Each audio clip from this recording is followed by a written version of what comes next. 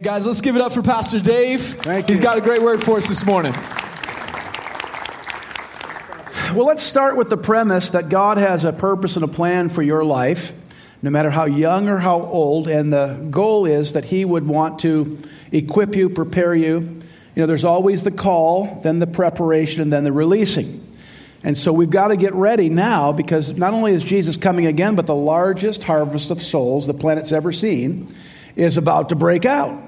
Now, they said, I've been saying that for a long time. Yes, but in my generation, I want to be ready when God has it for me. We think of revival as just one end-time revival, but what if you are the revival to your family?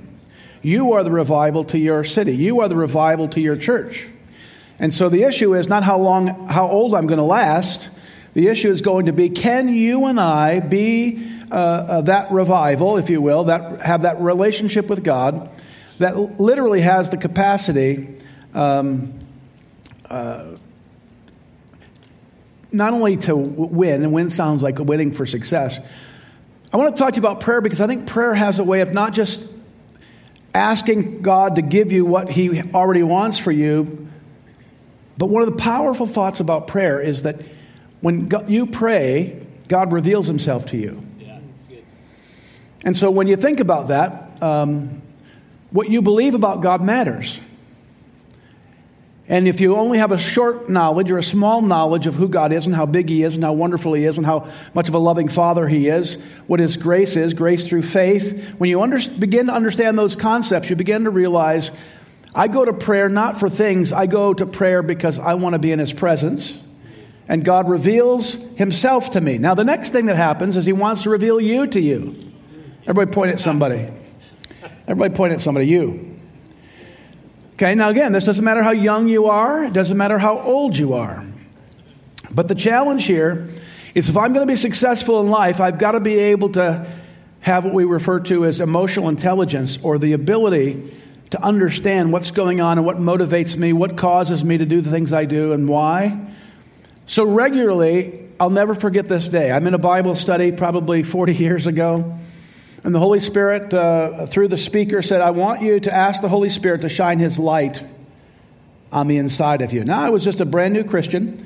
I was full of my ego. I thought I was all that, and a bag of chips, thinking I'm amazing. And I was. And I thought, I'm going to say this prayer, and this is going to be cool, because God's just going to tell me how proud He is of me, how much He loves me, how powerful, wonderful, amazing I am. I remember saying, Lord, Holy Spirit, shine that light, just like that light over there coming at me right now. Shine that light in my heart. And I don't know how to explain it to you guys, but I think I cried for 3 days.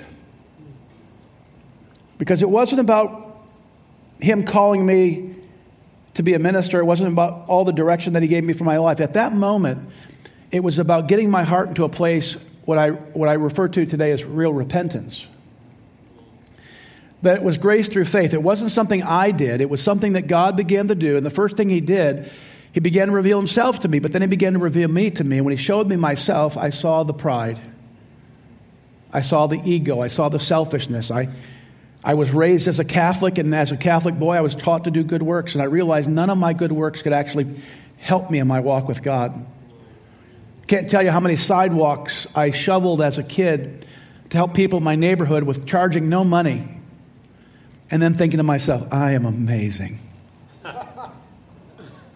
I serve, I don't ask for money.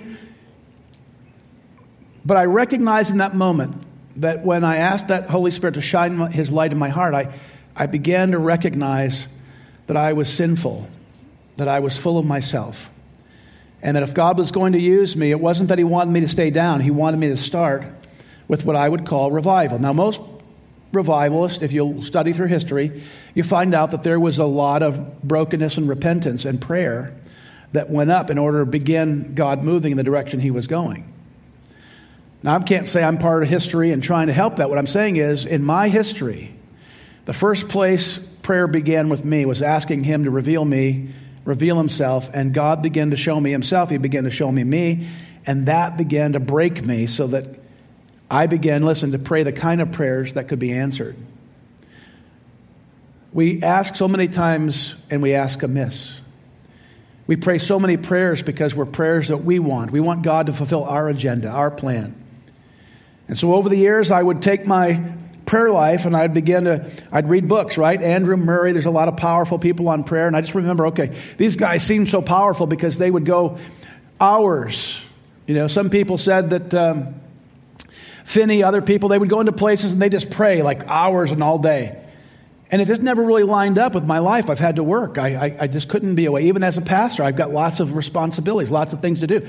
And so the Lord was showing me back then that one of the things that He's developed in me over the years, which I think I want to encourage you, is He wants us to be able to understand that prayer is more of a walk with God and that you and I can experience His presence all the time, keeping our hearts in that repentive stage so that when He wants to speak to us, He not only says it, but then I can hear it. Watch this. And then true success in the kingdom is obedience. So I hear it. Hearing is it doesn't take much energy. You can just hear things, right? There's a sound. But to interpret the sound. And by walking with God, you begin to realize, in my life, I'm going to talk to you about 7 things that God has done over the last 40 years of my life that changed the course of my life because of one whisper from heaven, or He said something while I was doing something, not necessarily stuck in a room. Now, I've done both. I've gotten alone. I've shut my closet door. But most of the times when God spoke to me, it was when I was actually just living life, doing what God's called me to do. And so this comes back to my mind. 1 Thessalonians chapter 5, verse 17. He says, you and I need to learn how to pray without ceasing. Thank God for moments and events and things. But I'm talking about the day-to-day stuff.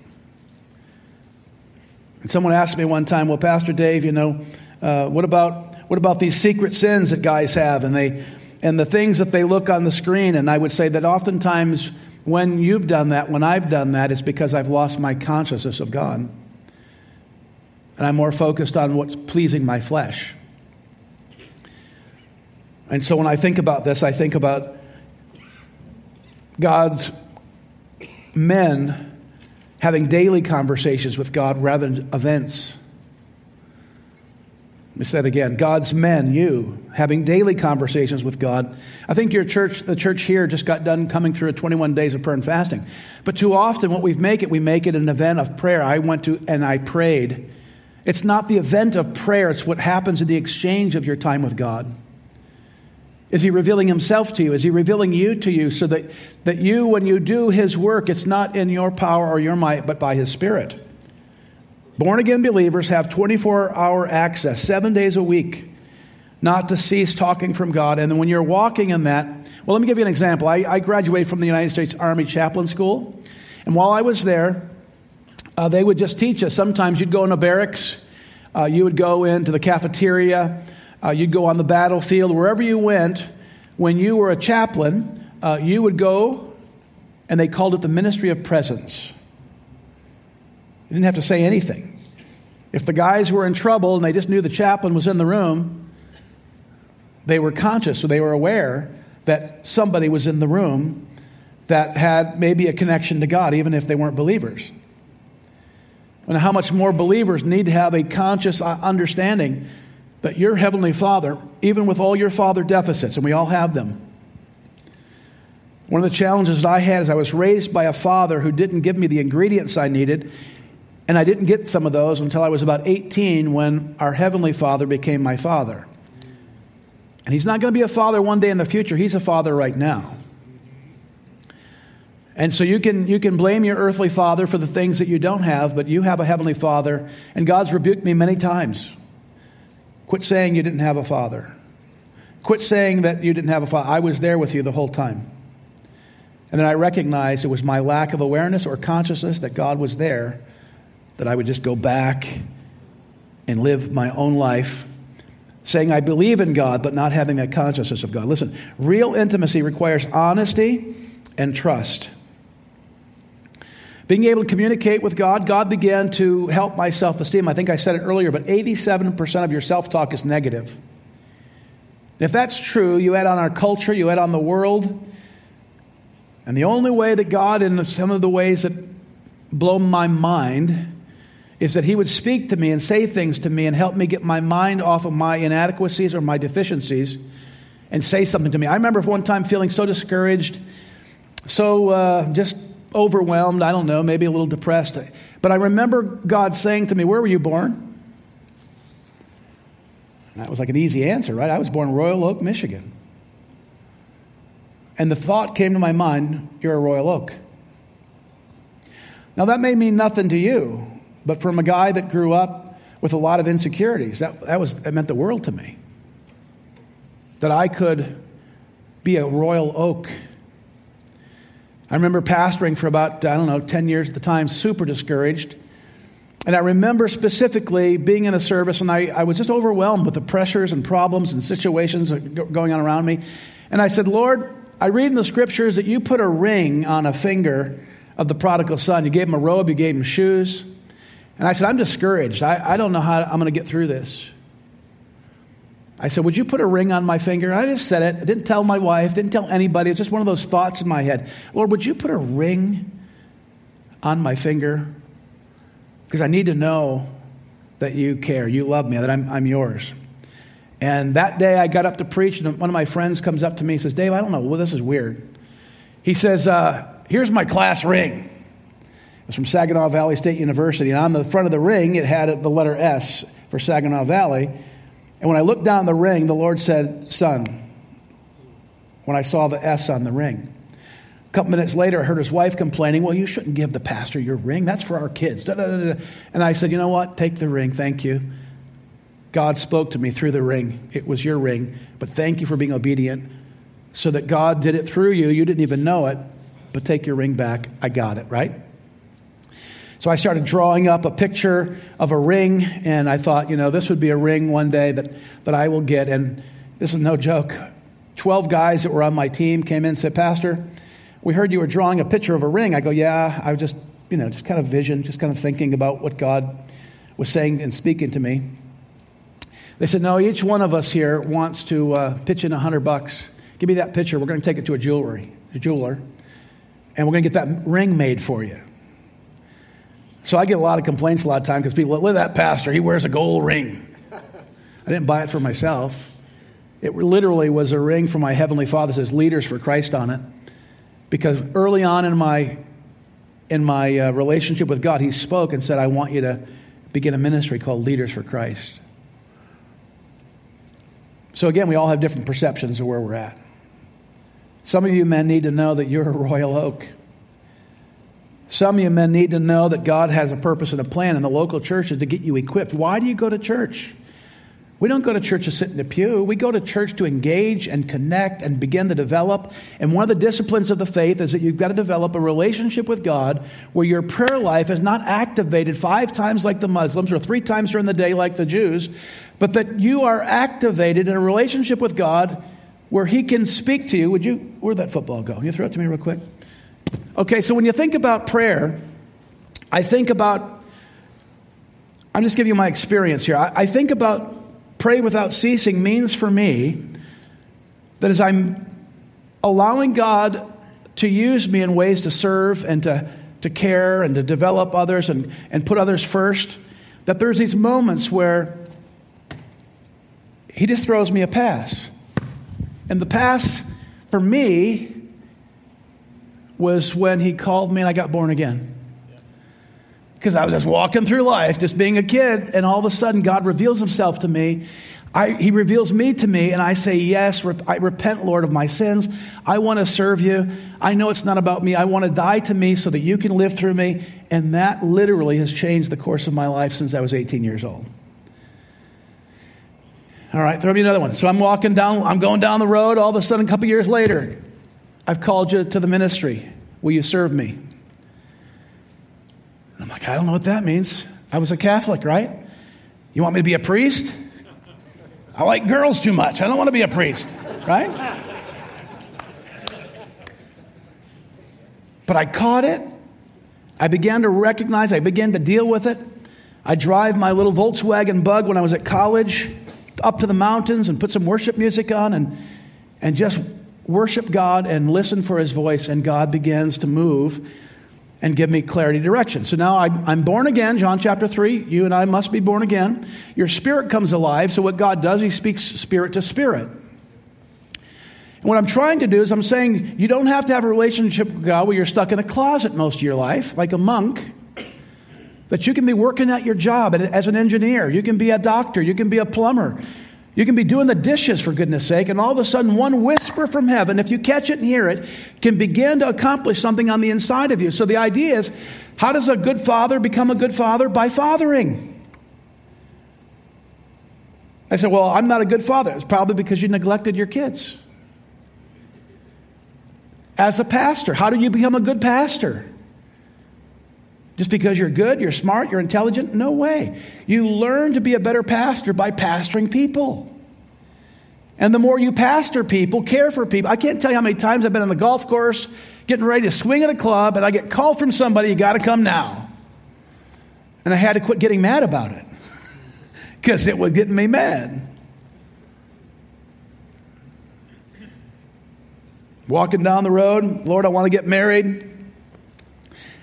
And the Lord says, Cheryl is going to be your wife. Now, I've never kissed the girl. I've never gone on a date with the girl. I just caught it. It's like I'm walking through life and he says, I want you to marry Cheryl. I'm like, wow. How am I going to do that?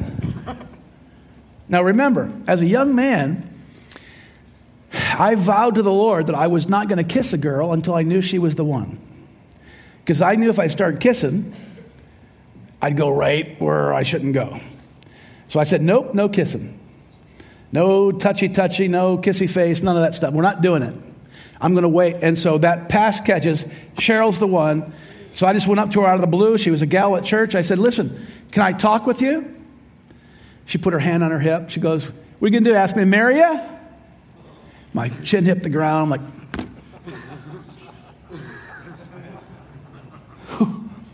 who told you that? Yeah. She goes, oh, no way. She said, I heard about your stories. You won't kiss anybody. She said, if you're serious, kiss me. Thought about it for a moment. I guess if I'm going to ask her to marry me, I guess this means okay. Man, I kissed her. She goes, you are serious. You know, we've been married 38 years this year. One whisper from heaven. Listen, I want to help you guys not make prayer religious. I don't want you to focus on the event of prayer. I don't want you to focus, because I do 21 days of prayer. If I can be honest with you, straightforward this morning, I've had 21 days of prayer at our church probably for the last 30 years.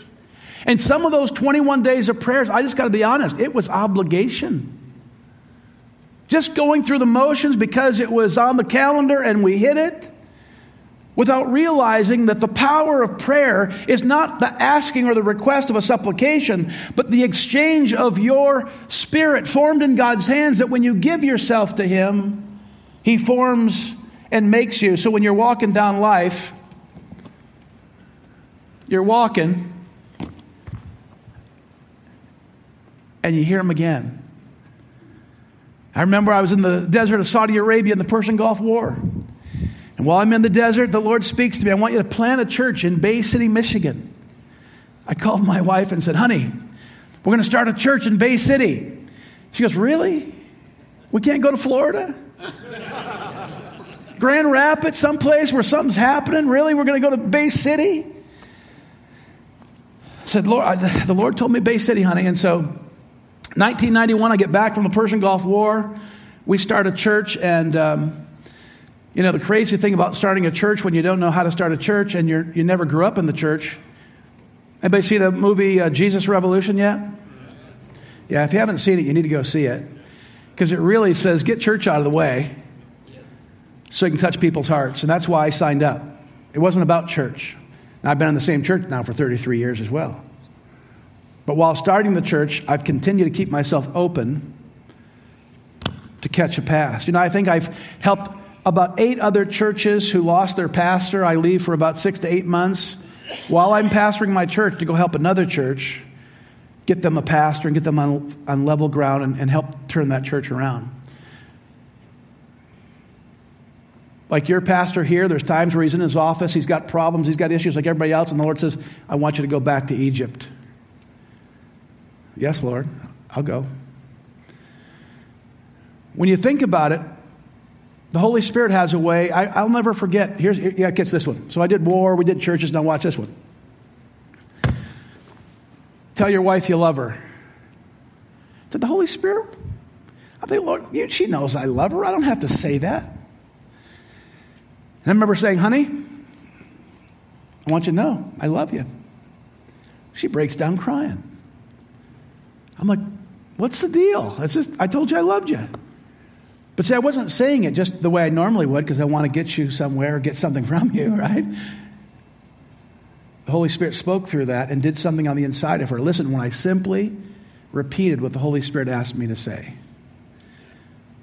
If you'll begin to understand in these last days what God's looking for is not religious movements. He's looking for people who will discipline themselves to walk in His presence daily and be able and willing then to catch a pass that may very well change your life. But the good news is it won't just change your life. It'll change everybody in your life.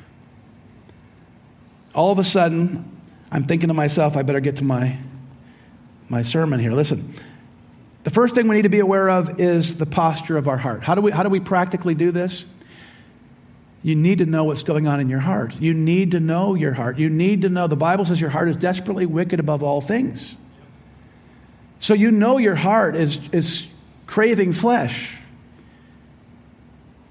Luke 6:45, a good man out of the good treasure of his heart brings forth good. And an evil man out of the evil treasures of his heart brings forth evil. For out of the abundance of the heart, the mouth speaks.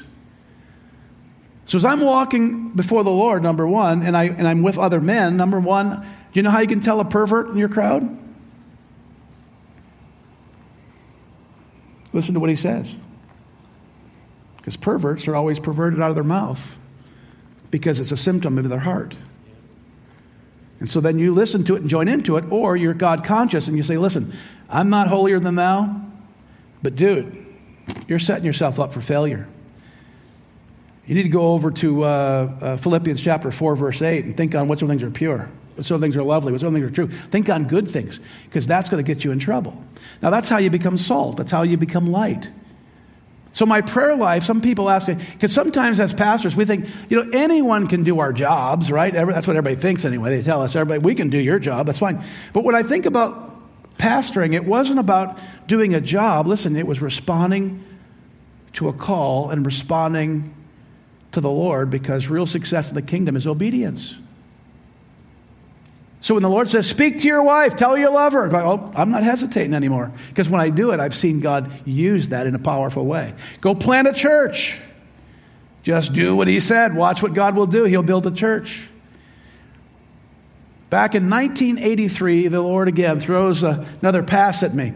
He says, I want you to start a business. I'm like, a business? I don't even know. Called Leaders for America. And I want you to get in the public arena, in the marketplace, and I want you to be able to teach my principles in the marketplace. And every time God's spoken on some of these issues, here's the thing you need to be aware of. It took 30 years for that to come about, and then 30 years for Leaders for Christ to come about. God spoke it. I continue to walk through life waiting for passes. And all of a sudden, He speaks this business thing, and then in 2020, I have a 80-acre ranch out west through Leaders for Christ. We're training men and women, taking them out on walks like the Emmaus walk, where they talked with God and their hearts burned within them. They wanted to know more about God. So we're doing meetings where we're helping facilitate what I'm teaching you right now. And when we do that, 2020, I can't travel. COVID's up. Can't go anywhere. Everybody's home. And all of a sudden I start talking to a few business people, and they say, listen, we need something for our employees. We can't get people back to work. Everyone wants to make the most amount of money, and they want to do the least amount of work. And I said, well, I've got in my file, because I remember what the Lord said, I said, I've got a company that I can come and I'll train your leaders. I'll train all your executive leaders. And 2020, I don't know, guys. We'll probably, in that business, we'll probably make a couple $100,000 this year. I didn't see that coming. I didn't know about it. All I knew is I heard it. Now I can fund the kingdom. I can fund my retirement. I can do things that I didn't know. And how did that happen? It came, listen, not because I was so special, so smart, so brave, so much courage. I was just out for a walk, and I heard something, and I responded to it. So what if prayer is not just about setting aside time, but a consciousness where you can begin. Have you noticed how loud the world is, guys? Everybody's screaming, everyone's yelling, everyone's demanding, everyone's saying this. You and I have to be willing and able to stop, drop, and roll when we even get a hint that it could be the Lord. When I go out to California, I take a busload of young people. We got some of those young people here today. Took them to California, and I usually take this road. It's called the 120, so I called it the 120 shift. And what I do is I take them up to this the waterfall. The Merced River in Yosemite National Park is beautiful, and it's like a raging, roaring river that when you get close to it, you can't even talk. Like if we were talking right now, you would not be able to hear me. I'd have to scream or yell or try to get it through. And I take all the young people there, and we stop at that spot. I call it the 120 shift. We climb on this rock. The water, the river's rushing, roaring. It's major. And I said, this is what it's going to be like when you get home. Many of us are uncomfortable with silence. And that's the very place that God's trying to get some of you. Because you go from your car in the morning, got your music on, even podcasts, all that stuff's good. Listen to the Bible. I listen to the Bible every morning. I'll say, Alexa, Bible app, and the Bible will come on. I'll just read through the Bible every year. Just Alexa, Bible app, and then we go. But even that doesn't compare. The Holy Spirit, of course, can speak through the Scriptures, and He does. I'll catch passages as I'm listening to a verse or a chapter. But I'm saying to you guys, I think we put way too much emphasis on the process and not enough the fact that you need to know God has your best interest. He wants you to be more successful than you do. He wants to bless you. He wants to expand you. He wants to propel you into your future. And the reason why some of us are struggling is we don't take time, listen, to develop the ability. See, now check this out. Throw me another path.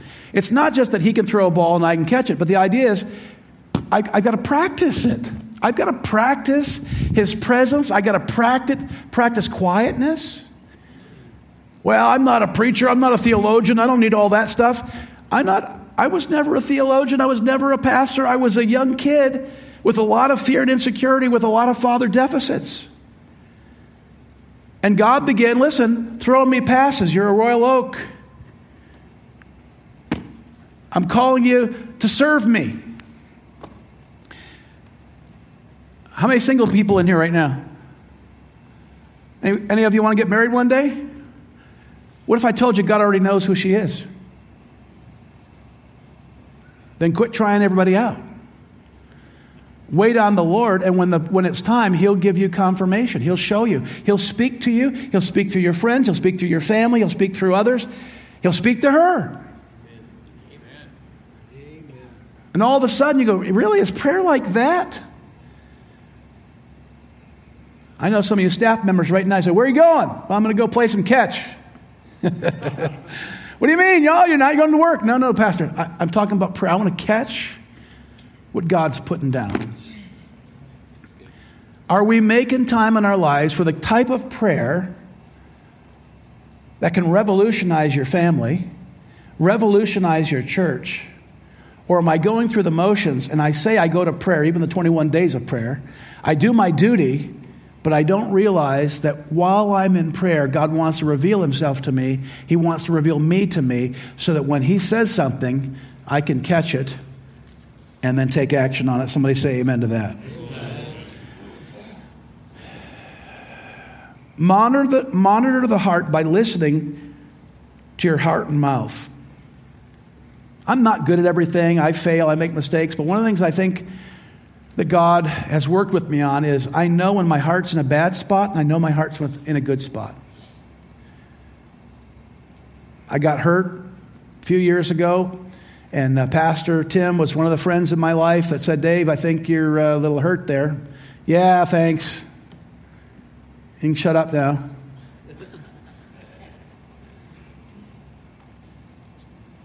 But last week, I felt like it was gone. Something was there. I couldn't quite explain it to you other than just hurt. But last week, I recognized it was gone. And so now it's gone. What does that mean? It just needs to mean I need to make sure that I'm not resisting things that He has for me, because I'm willing to deal with that fleshly part of me.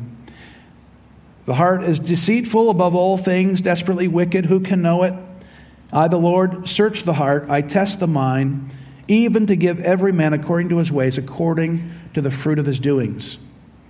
So the first thing I wanted you to recognize is that there's a posture to your heart. You need to evaluate your heart. Not anyone else, not your wife, not your kids, not your boss, not everyone else. You've got to take the time to know what is going on the inside of you when you're hurt, when you're unforgiving, when you're angry, when you're mad. Because when you move, say, God, I'm going to give you that stuff, then God says, okay, your walls are down. And I can catch something that can change the course of my life again. I've learned over the last 40 years of my Christian life, I don't want to miss one whisper. I'm not smart enough. I'm not good enough. I'm not all that. What I know is all I need from the Lord is one clear pass or a pass, even if throw it wobbly for me. Don't throw me a good pass. Whatever it is, I just got to figure out, listen, He threw it. I'm going to get it. Because sometimes I get it easily. Other times I drop it and I fumble it. And we're talking about prayer, right? So the idea is, what does prayer look like for you? Is it formal? Is it duty? Is it simply a discipline? Or is it going out for a run and catching a pass? The other thing that happens when you don't do that very often, you lack confidence. Hebrews 4:16, let us then with confidence draw near to the throne of grace, that we may receive mercy and find grace to help in a time of need. If 87% of my self-talk is negative, and my world tells me I'm nobody and I'm nothing and I don't compare, I've only got a few percentage points to get this right. Because I've got to realize that God's Word is greater than all the other stuff. So is God's Word another part of your life, or is it final authority? Is His Word your final authority, or do you say, well, maybe? This is one of the things you need to understand about God. Jesus said, John chapter 1, right? In the beginning was the Word. The Word was with God. The Word was God. The Word became flesh and dwelt among us. If you want to get closer to Jesus, my friend, you got to get closer to the Word. He is the Word. He is the way, the truth, and the life. And if you're doubting that and you think, well, I'm just kind of mixing that with a little bit of little Buddhism, a little this and that, what you're saying is you're just watering it down. And so what happens is you can go out and not have that posture in your heart with the Lord, and all of a sudden He throws a pass at you. Whatever. Oh. Now listen, if I do it well, the idea there is I can be going in a direction and I can just take it in stride. You don't have to be some amazing person in your own mind. What you need to be doing is looking at that heart and making sure there's a posture of I'm going to yield to God. It is a proof that for the most part of our life, this is what Andrew Murray said, it's still under the power of the flesh. Prayer is the pulse of life. By it, the doctor can tell what is the condition of the heart. And the sin of prayerlessness is a proof for the ordinary Christian or minister that the life of God is the soul, in the soul is the deadly sickness and weakness. It's not what we pray or put our time in. I put my time in. It's that prayer has an effect on me every time I connect with God. In some ways, I think this is overly easy, but it's brokenness, repentance, death to the flesh, and people praying what God wants, not what your selfish mind wants, that brings about revival. So I don't need to travel 1,500 miles to go find a revival if I'm really willing to let God fillet my heart. The great strife between the kingdom of heaven and the powers of darkness. We don't talk about this enough, it seems like these days, but there are literally principalities and powers trying to do everything it can to shout you down, to fill your heart, and to keep you unsensitive and numb to the passes that God wants to throw at you.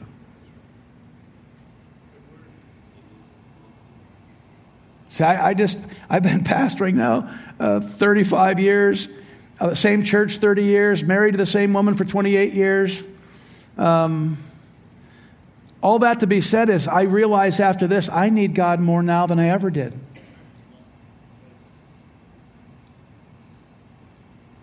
Knowledge is information, but wisdom is rightly applied knowledge. So we're living in a time that we heard the example last night. David's over on the edge looking at Bathsheba. How many of you know any of us can go do that right now?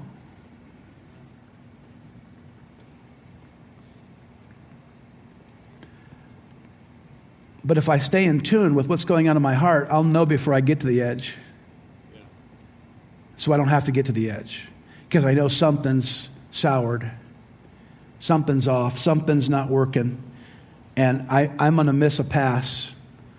And because I know what God can do with a right pass, I don't want to miss one pass that He's got to throw at us.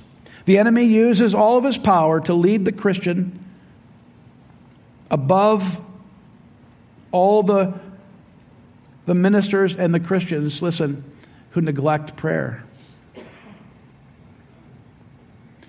So some of you haven't even worked out the disciplines. Some of you might have this a little bit more than the disciplines of just making yourself consistently available to God. But what I've learned over the years is I want to be available to God all the time. When I'm riding my motorcycle, when I'm reading the Bible, when I'm going for a walk, and invite that presence, the ministry of presence, like the chaplain in the cafeteria, where I just automatically, what's that? And when the kids were in California next to the waterfall, I would tell them this: listen, when things get loud and noisy, and because have you ever heard this? I heard one lady say, well, I just felt the Lord told me to do this, but I don't want to do that. Have you ever heard that? People just nonchalantly saying something, they don't have a clue what they're even saying. What do you mean? You believe God wants you to do this. Do you know how many men told me that? Said they gave me their word, God told me, and then they did the opposite of what they told me? One guy came up, he says, Pastor Dave, the Lord just told me I'm going to give you 40 acres of property. I tell the team, we come down, we have a meeting. 2 weeks later, he says, no, I don't want to do it. I said, 2 weeks ago, you told me God told you to do it. That's disappointing when people tell you what they think God says and then they don't do it. Where other men, when they give their word, they'll do it at their own expense. Because God is a keeper of His word. Finally, let's go here. I'm almost done. We've got to take our prayer lives, guys, and go higher. We've got to take it to the next level. God wants you at a men's conference. I'm so thankful you came. But the next goal is to get you back to your church and get you being a praying man who's not just fulfilling a formula, but people who are willing to listen to God and do what God says. Anybody watch the movie Chosen? See some of that Chosen stuff? What I love about it was the realness of it. And I remember the story of Matthew, and he goes back to his dad and apologizes, and his dad apologizes to him, and you can see the power of forgiveness happen. You know, forgiveness isn't just for church people. When you love and forgive people in a godly way, it'll melt hearts, it'll change lives, it'll transform somebody. And if every one of our people took the principles that we're teaching week after week and just put them into practice, you'd see revival in houses all over Highland, all over Bay City, all over Flint, all over Owasso. But we compartmentalize it. We're not raising up more pastors like me. We're trying to say, listen, I need to be more like you, an everyday man who will listen to God and do what God says. That's called prayer.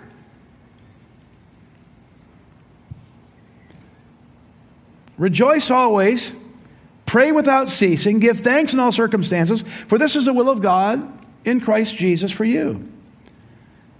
Beware in your prayers above anything else of limiting God, not only by unbelief, but by fancying that you know what He can do, thinking that you have God figured out. God is so much bigger.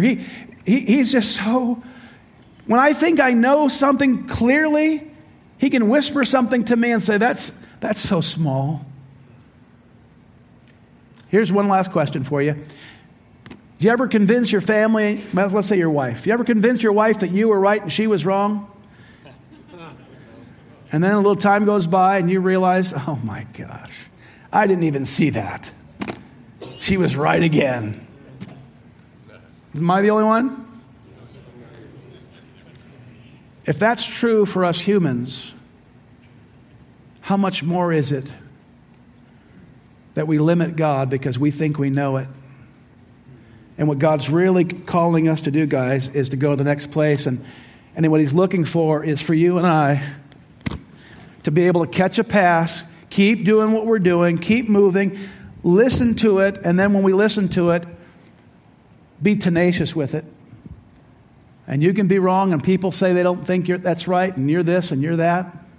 I'll close with this story. I remember going into a prayer room. No, excuse me, it wasn't a prayer room. They asked me to come up to the hospital.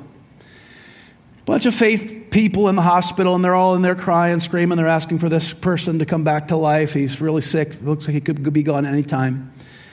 So I come up, and the Lord speaks to me. This person is going to die. Of course, they're trying to keep me out because I'm the man of doubting. I said, I just can't pray. I can't jump. I can't dance. I can't do the stuff you guys are doing. I think I believe the Lord has shown me what's going to happen here. And they're yelling at me, mad at me, upset with me. But the difference was I wasn't trying to be there for prayer. I was trying to listen to God. See the difference? After they scolded me and yelled at me and told me that I was a doubter and this and the other thing, sure enough, he passes away. Another time, I'm with A.L. Gill in Cuba. And people don't like to tell these stories because it doesn't get much public speaking gigs. But I go to Cuba with A.L. Gill, and the first thing we do, we land on the plane, and there's probably 150, 200 people surrounded a house. Someone died, and now he's here and I'm there from the United States, and they want us to come and raise him from the dead. Nothing like a little pressure. So the first thing you do, at least what I've learned, is I don't go in there pretending I'm the man of God that comes to bring solutions to problems. God, what are you saying? And so they say, well, you go in there and pray. And I'm like, okay. Now, if we pray, we're going to look bad if he doesn't rise up, right? You ever been there? Someone wants you to pray some miracle over it and it doesn't happen. You go, I guess I look like a... We prayed, and the Lord did not say that he was going to raise him up. And I didn't care what people thought of me. Because it wasn't about what I was trying to conjure up. It was what was the Lord saying? What does the Lord's will want? What did God want? And I would submit to that. And I don't care what people think. If I listen to what God says, do what God tells me to do, realizing that some of the great breakthroughs that you're going to have in your life is when you listen and obey, that you're going to get your breakthrough with your marriage. You're going to get your breakthrough in your finances. Oh, yes, you can go listen to Dave Ramsey and learn all his principles. I get it. I've done it. But that's no substitute for listening and doing what God says. Because sometimes in my financial life over the years, God tells me to give something away that I didn't want to give away. Lord, I need a new car. Can you help me have the money to have a new car? Well, give yours away. No, I'm going to use that for a down payment. I'm going to get some money for that car. And then you listen to God, do what God says. And even if it's not that specific time, down the road, God reveals to you, I let that go because I'm going to do something better for you. Does this make sense to anybody? Yeah. I want you to just take a look at all the stained glass windows and the high church crosses and the time that you got to be away and you got to be on your knees for 14 hours. And I want you to see that God wants to walk with you intimately day by day, and you exchanging your old ways and you're exchanging your ashes for His beauty. And all of a sudden, you catch it and you do it, and people go, well, how are you so successful? How did you make this business go? How did you make this church go? I have no clue. What I did, I caught a pass on my way to the office. And if anyone gets credit for it, it's him. Because it wasn't even my idea. Pastor Dave, you built a great church in the last 30... No, I was in the desert of Saudi Arabia, and God said plant a church. It was His idea. It's His church. If there's anything good that's come from it, He gets the glory for it. I just caught the pass. Would you bow your heads with me?